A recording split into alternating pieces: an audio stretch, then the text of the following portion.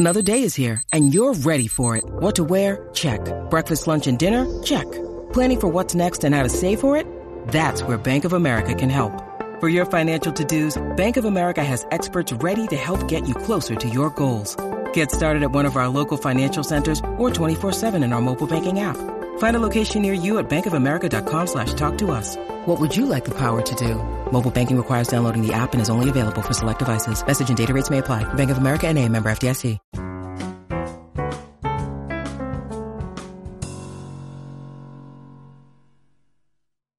Today is the birthday of the author and explorer Bruce Chatwin. His life's adventures are enviable. He has lived an extraordinary life and accumulated the who's who of friends and admirers. The world is a better place because he was in it and still feels the loss that he has left. Name, Bruce Chatwin.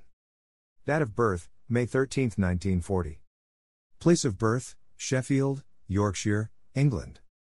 Date of death, January 18, 1989. Place of death, Nice, France. Cause of death, AIDS. Remains, cremated, ashes scattered at Peloponnese. Chatwin was born at the Sherwood Road Nursing Home in Sheffield, England, to Margareta and Charles Chatwin. His mother had grown up in Sheffield and worked for the local Conservative Party prior to her marriage. His father was a lawyer from Birmingham who joined the Royal Naval Reserve following the outbreak of World War II. Chatwin's early years were spent moving regularly with his mother while his father was at sea. Prior to his birth, Chatwin's parents had lived at Barnt Green, Worcestershire, but Margareta moved to her parents' house in Dronfield, near Sheffield, shortly before giving birth. Mother and son remained there for a few weeks. Worried about Nazi bombs, Margareta sought a safer place to stay. She took her son with her as they traveled to stay with various relatives during the war. They would remain in one place until Margareta decided to move, either because of concern for their safety, or because of friction among family members. Later in life, Chatwin recalled of the war, home, if we had one, was a solid black suitcase called the Rev Robe, in which there was a corner for my clothes and my Mickey Mouse gas mask. During the war, Chatwin and his mother stayed at the home of his paternal grandparents, who had a curiosity cabinet that fascinated him. Among the items it contained was a piece of Brontosaurus, actually a Mylodon, a giant sloth, which had been sent to Chatwin's grandmother by her cousin Charles Millward. Traveling in Patagonia, Millward had discovered the remains of a giant sloth, which he later sold to the British Museum. He sent his cousin a piece of the animal's skin, and members of the family mistakenly referred to it as a piece of Brontosaurus. The skin was later lost, but it inspired Chatwin decades later to visit and write about Patagonia.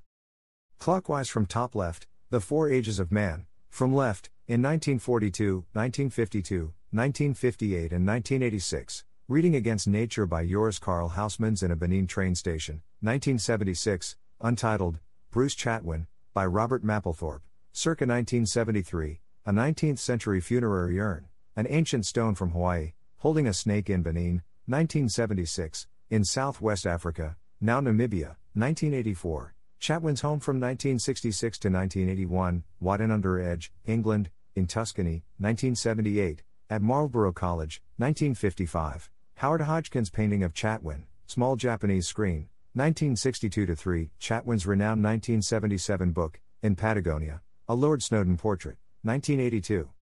After the war, Chatwin lived with his parents and younger brother Hugh in West Heath in Birmingham, where his father had a law practice. At the age of 7 he was sent to boarding school at Old Hall School in Shropshire, and then Marlborough College, in Wiltshire. An unexceptional student, Chatwin garnered attention from his performances in school plays. While at Marlborough, Chatwin attained A-levels in Latin, Greek, and ancient history. Chatwin had hoped to read classics at Merton College, Oxford, but the end of national service in the United Kingdom meant there was more competition for university places. He was forced to consider other options. His parents discouraged the ideas he offered, an acting career or work in the colonial service in Kenya. Instead, Chatwin's father asked one of his clients for a letter of introduction to the auction house Sotheby's. An interview was arranged, and Chatwin secured a job there. Art and Archaeology. In 1958, Chatwin moved to London to begin work as a porter in the Works of Art department at Sotheby's.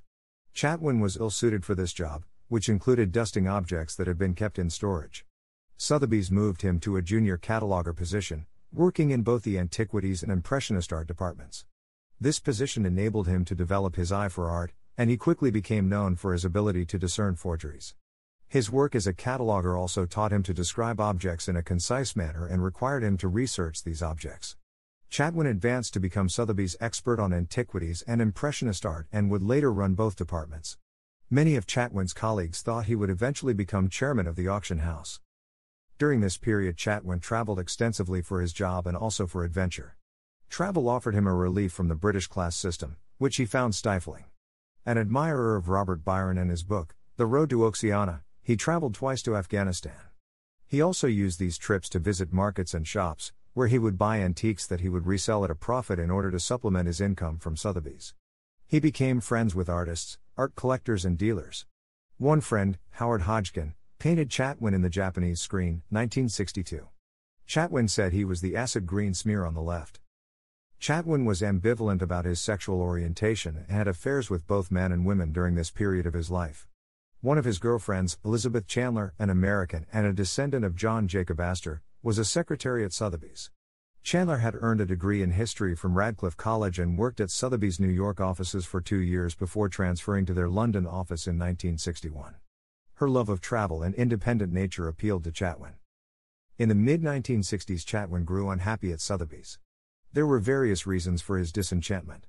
Both women and men found Chatwin attractive, and Peter Wilson, then chairman of Sotheby's, used this appeal to the auction house's advantage when using Chatwin to try to persuade wealthy individuals to sell their art collections.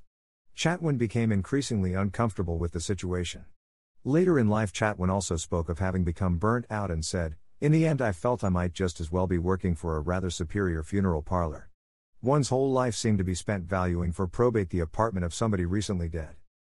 In late 1964, he began to suffer from problems with his sight, which he attributed to the close analysis of artwork entailed by his job. He consulted eye specialist Patrick Trevor Roper, who diagnosed a latent squint and recommended that Chatwin take a 6-month break from his work at Sotheby's. Trevor Roper had been involved in the design of an eye hospital in Addis Ababa and suggested Chatwin visit East Africa. In February 1965, Chatwin left for Sudan. It was on this trip that Chatwin first encountered a nomadic tribe. Their way of life intrigued him. "My nomadic guide," he wrote, "carried a sword, a purse, and a pot of scented goat's grease for anointing his hair. He made me feel overburdened and inadequate." Chatwin would remain fascinated by nomads for the rest of his life. Chatwin returned to Sotheby's, and to the surprise of his friends, proposed marriage to Elizabeth Chandler. They married on August 21, 1965.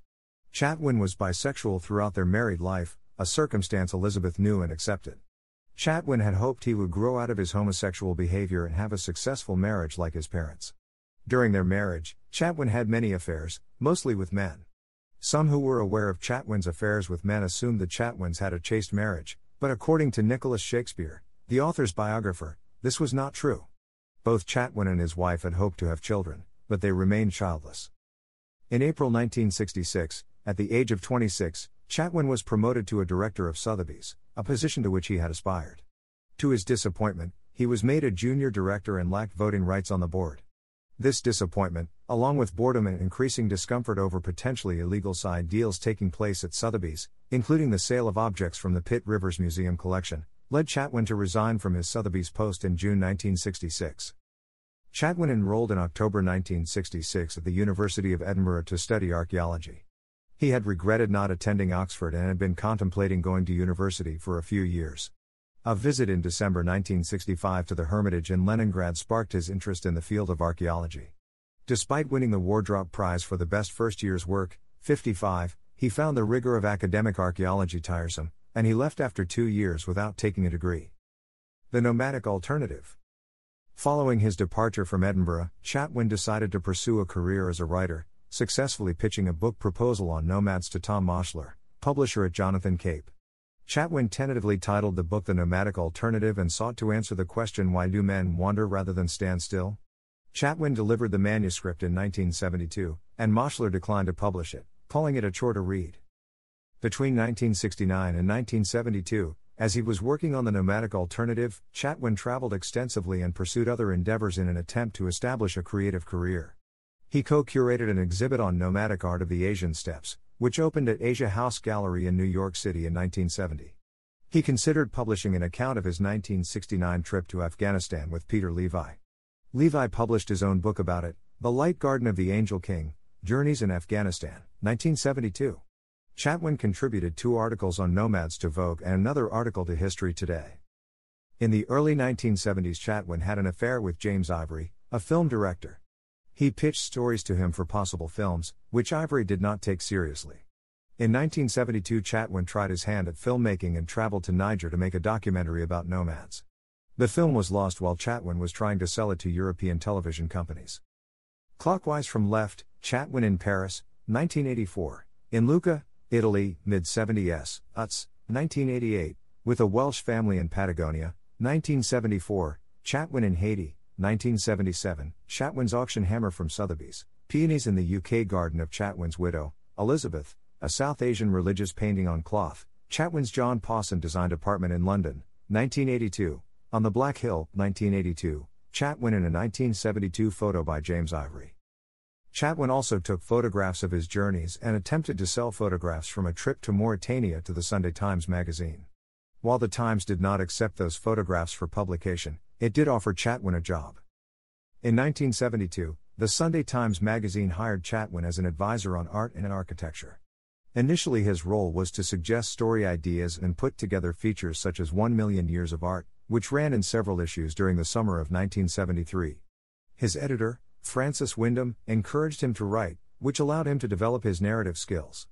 Chatwin traveled on many international assignments, writing on such subjects as Algerian migrant workers and the Great Wall of China, and interviewing such diverse people as André Malraux, Maria Reich, and Madeleine Viennet. In 1972, Chatwin interviewed the 93-year-old architect and designer Eileen Gray in her Paris salon, where he noticed a map she had painted of the area of South America called Patagonia. "I've always wanted to go there," Chatwin told her. "So have I," she replied, "go there for me." 2 years later, in November 1974, Chatwin flew out to Lima in Peru, and reached Patagonia, Argentina, a month later. He would later claim that he sent a telegram to Wyndham merely stating, "I've gone to Patagonia." Actually, he sent a letter, "I am doing a story there for myself, something I have always wanted to write up." This marked the end of Chatwin's role as a regular writer for the Sunday Times magazine, although in subsequent years he contributed occasional pieces, including a profile of Indira Gandhi. Chatwin spent 6 months in Patagonia, traveling around gathering stories of people who came from elsewhere and settled there. This trip resulted in the book, In Patagonia, 1977.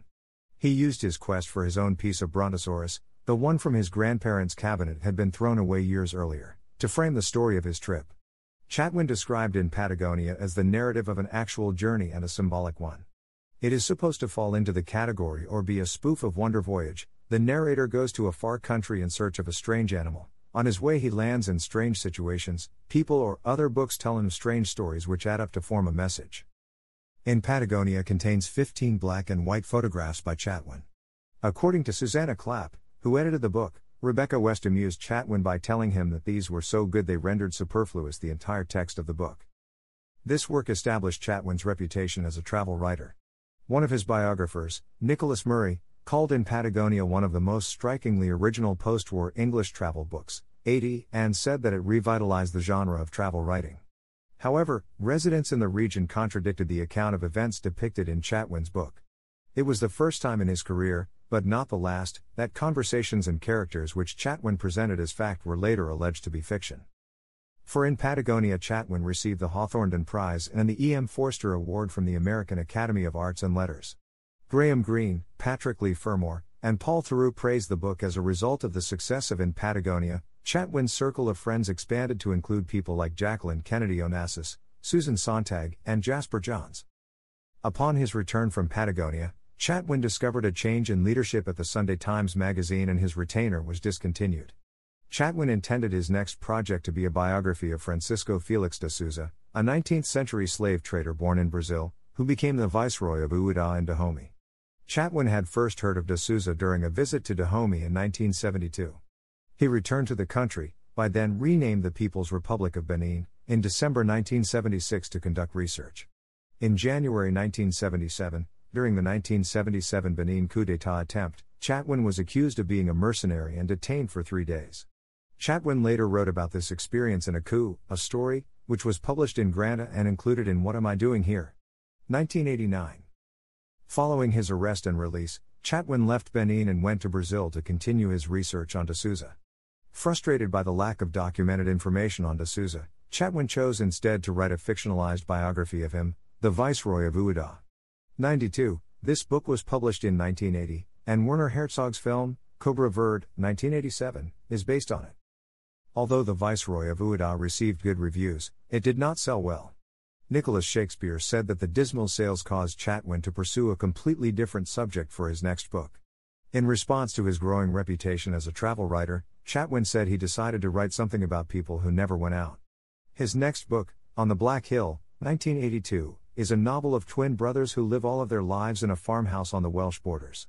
For this book, Chatwin won the James Tait Black Memorial Prize and the Whitbread Prize for Best First Novel, even though he considered his previous book, The Viceroy of Ouidah, a novel.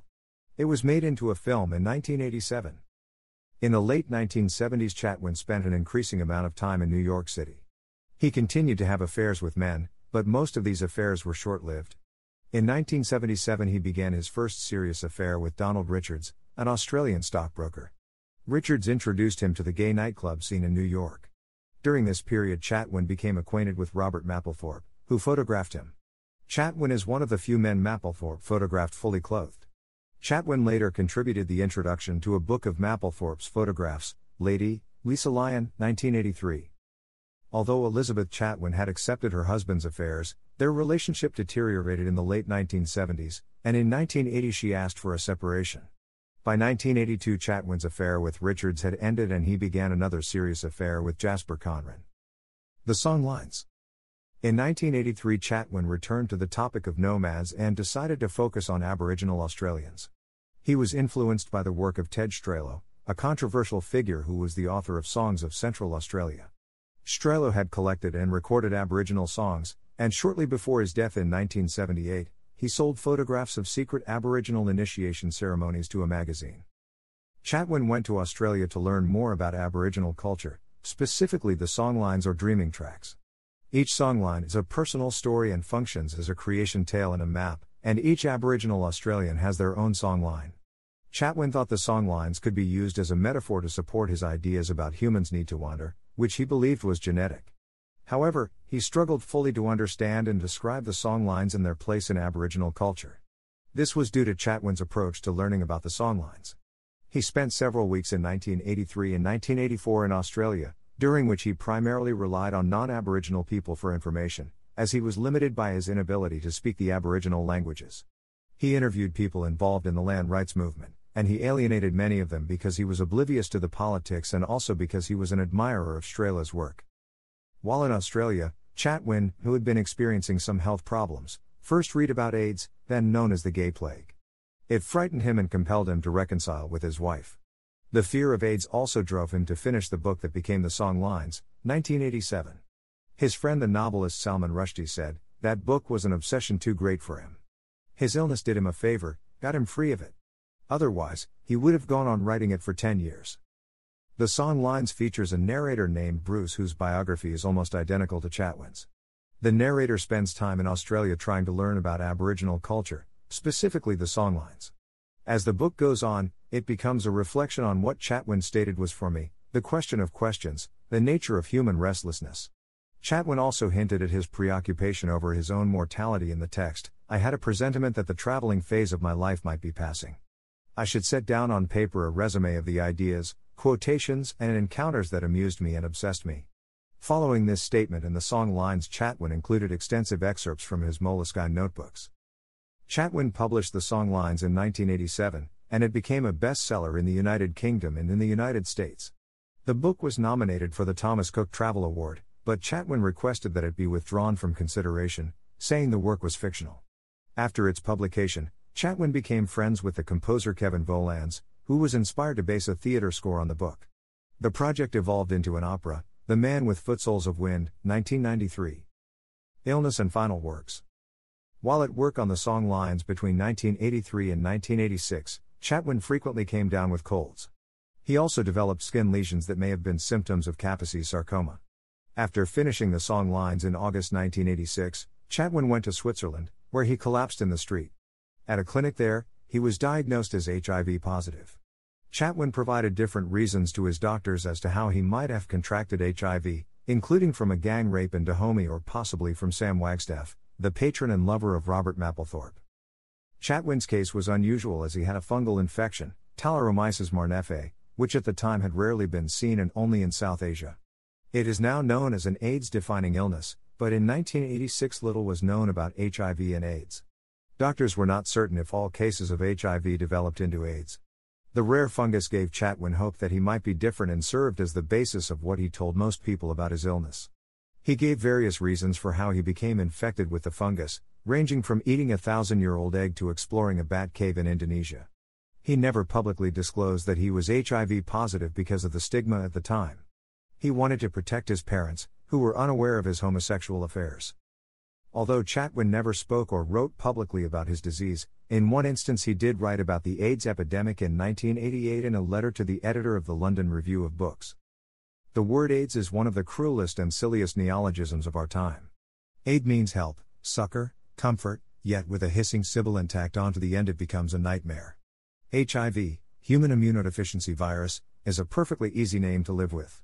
AIDS causes panic and despair and has probably done something to facilitate the spread of the disease. During his illness, Chatwin continued to write. Elizabeth encouraged him to use a letter he had written to her from Prague in 1967 as an inspiration for a new story. During this trip, he had met Conrad Just, an art collector. This meeting and the letter to Elizabeth served as the basis for Chatwin's next work. Utz, 1988, was a novel about the obsession that leads people to collect. Set in Prague, the novel details the life and death of Caspar Utz, a man obsessed with his collection of Meissen porcelain. Utz was well received and was shortlisted for the Booker Prize. Chatwin also edited a collection of his journalism, which was published as What Am I Doing Here, 1989. At the time of his death in 1989, he was working on a number of new ideas for future novels, including a transcontinental epic provisionally titled Lydia Livingstone. Chatwin died at a hospital in Nice on January 18, 1989.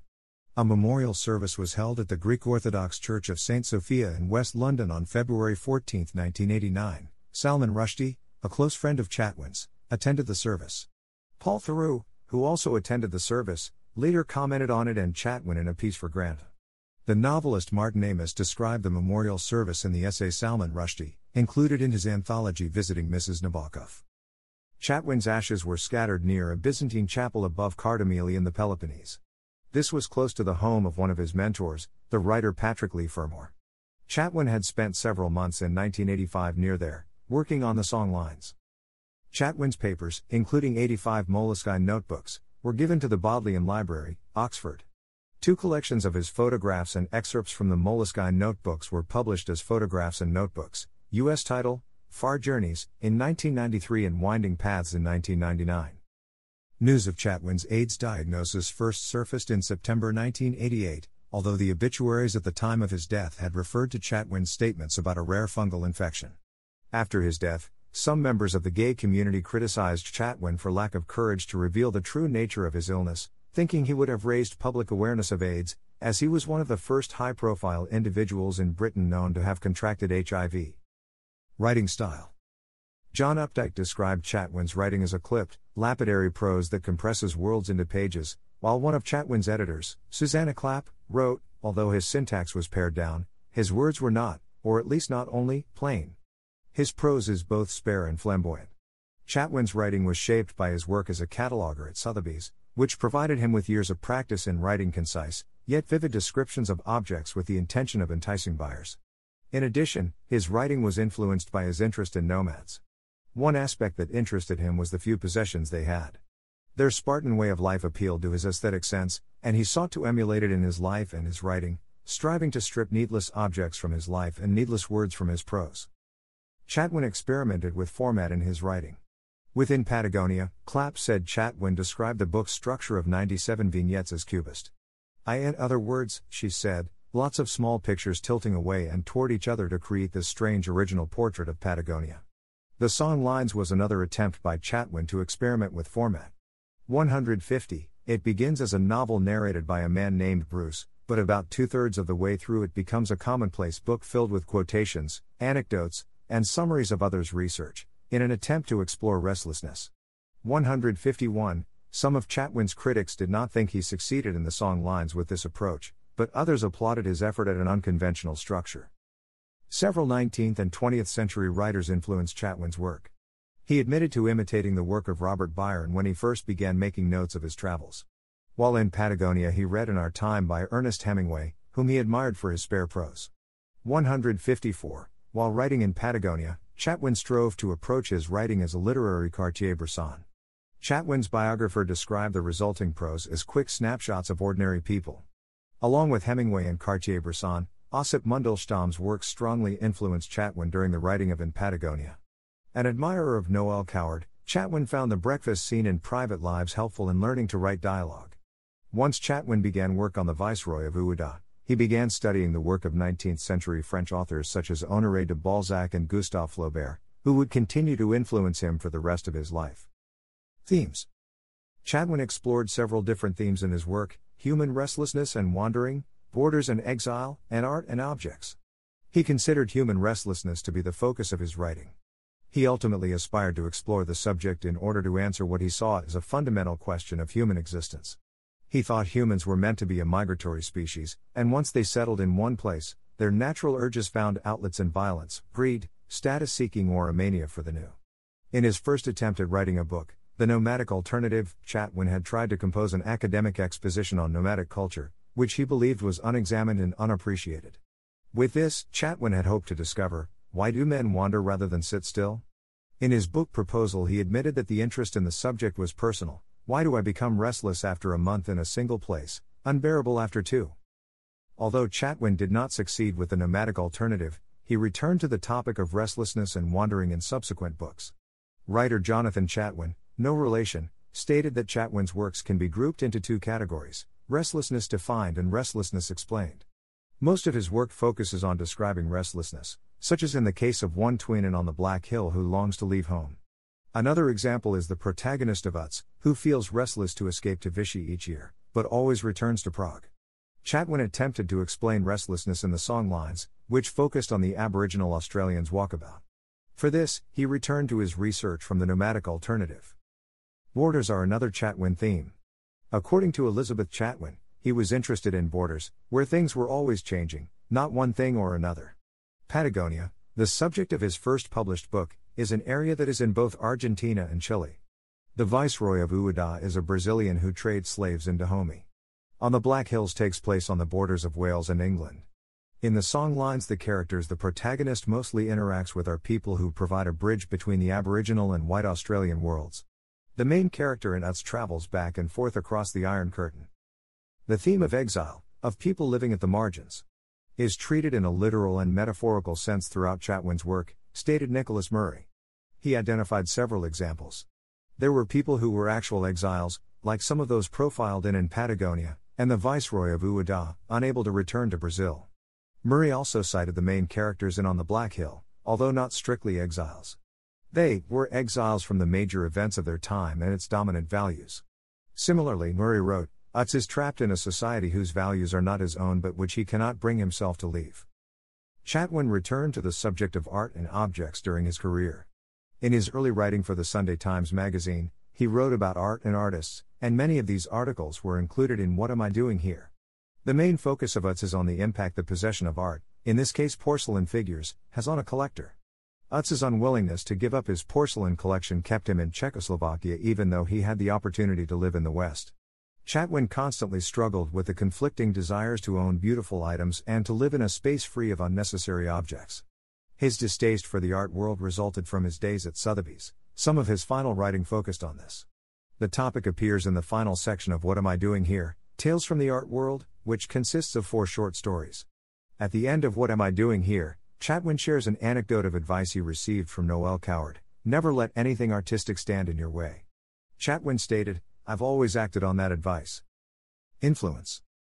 With the publication of In Patagonia, Chatwin invigorated the genre of travel writing. According to his biographer, Nicholas Murray, he showed that an inventive writer could breathe new life into an old genre. The combination of his clear, yet vivid prose and an international perspective at a time when many English writers were more focused on home instead of abroad helped to set him apart.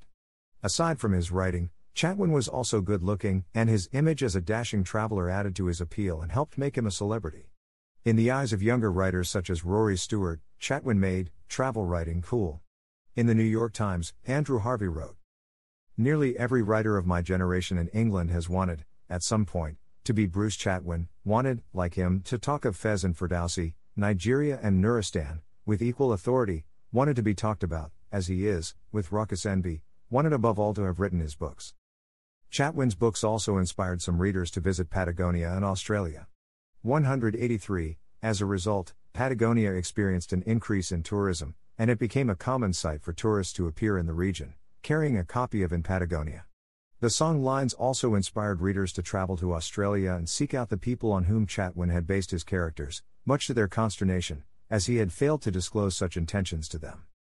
Beyond travel, Chatwin influenced other writers, such as Claudio Magris, Luis Sepulveda, Philip Marsden, and William Dalrymple. Nicholas Shakespeare stated that some of Chatwin's impact came from the difficulty of categorizing his work, which helped to set free other writers from conventional boundaries. Although he was often called a travel writer, he did not identify himself as one, or as a novelist. "I don't quite know the meaning of the word novel," he said. He preferred to call his writing stories or searches. He was interested in asking big questions about human existence, sharing unusual tales, and making connections between ideas from various sources. His friend and fellow writer Robin Davidson said, "He posed questions we all want answered and perhaps gave the illusion they were answerable." Posthumous influence.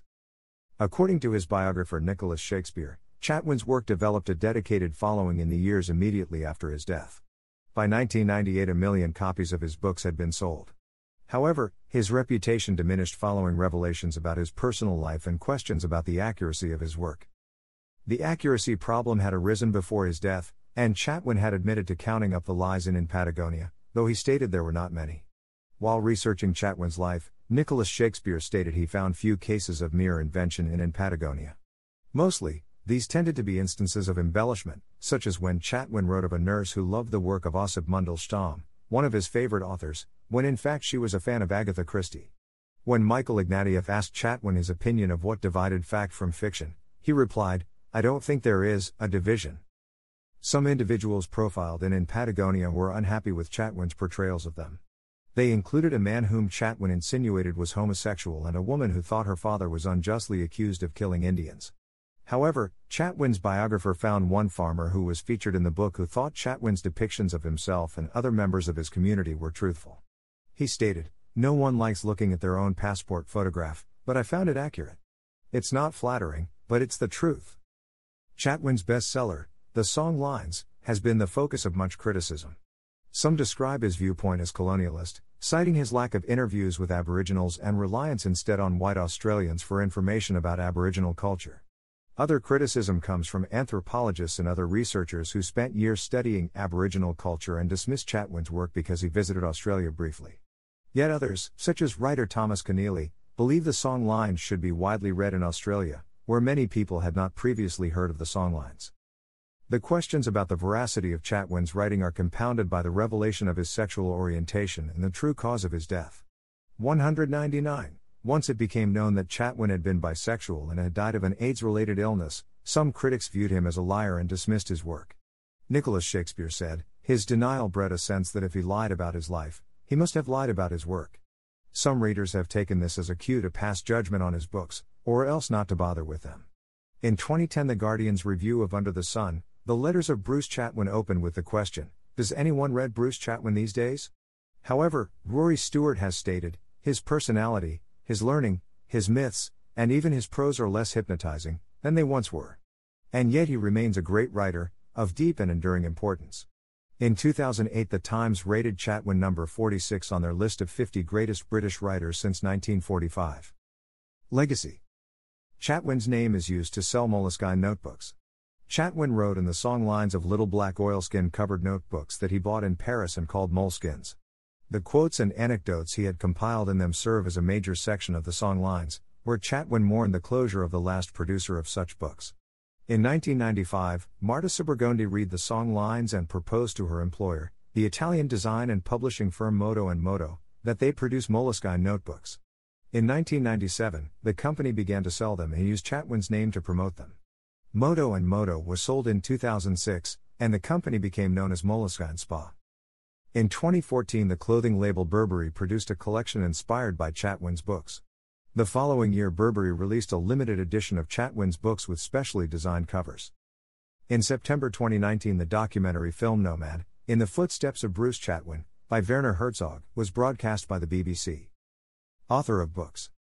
In Patagonia, 1977, Travelogue The Viceroy of Ueda, 1980, Novel On the Black Hill, 1982, Novel Indian Leaves, 1982 Lady Lisa Lyon, 1983, Photography, Images by Robert Mapplethorpe Patagonia Revisited, 1985, Travelogue, with Paul Theroux The Song Lines, 1987, Noveluts, 1988, Novel What Am I Doing Here? 1989, Essays Nowhere is a Place, Travels in Patagonia, 1992, with Paul Theroux The Morality of Things, 1993 The Attractions of France, 1993 Photographs and Notebooks, 1993, U.S. title Far Journey's Anatomy of Restlessness, Selected Writings 1969 to 1989, 1996.